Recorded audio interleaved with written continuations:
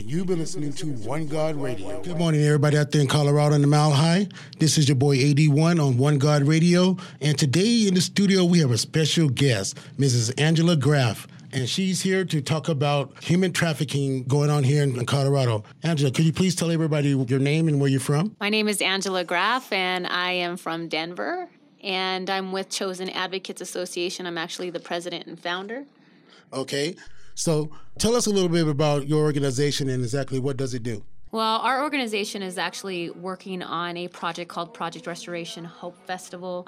We actually have several different grassroots community events that we are hosting here in September to bring community awareness to the very real issue as to what human trafficking is and how it's affecting our women and children in our communities. Right, and that's a situation that's going on nationwide, not just here in Colorado, but I'm glad that somebody's stepping up here in Colorado and starting to take notice of some of the things that are going on in the society. And as Christians today, we have to partake in situations like this and bring awareness to the community, because if we don't, nobody else will do it. What your organization is, explain to the people out there exactly how the organization work and how they can contact you, and if people that are in need or any help or assistance, how do they get in touch with you? They will need to call us at 720-325-3239, or they can visit our website at caaprojectrestoration.org to learn more about what we are doing here in Colorado to provide that awareness. Right now, we're working on these events to get the seed money that we need to build a holistic medical center, the first in Denver and in the nation, actually. So actually, that sounds really, really good. So as far as getting the money for the center that you guys are doing, exactly how you guys are going about that?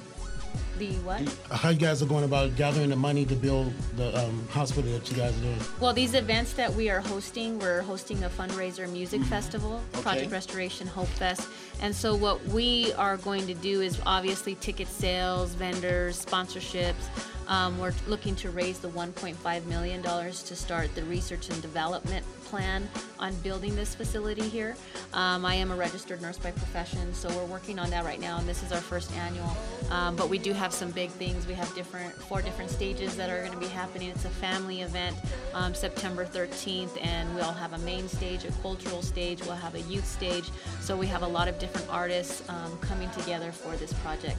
Okay, so y'all got that September 13th this year. Okay, Project Restoration Hope Fest, exactly what's going to take place there? I know you guys are going to have performers. Will there be any guest speakers? Will there be like any sermons, Christian sermons, or notoriety going out to the public? Exactly what's going to take place at the festival? Well, we're going to actually have transitional speakers on the main stage, and that's when when the bands are breaking down and setting up for their shows and all of that. We'll have an HT, a human trafficking advocate, speaking, and then we'll also have an interfaith person coming up and talking about the spiritual implications as to what this social disease is affecting our women and our children, and how it affects them spiritually, and what we're going to do on that aspect. So there will be ministers.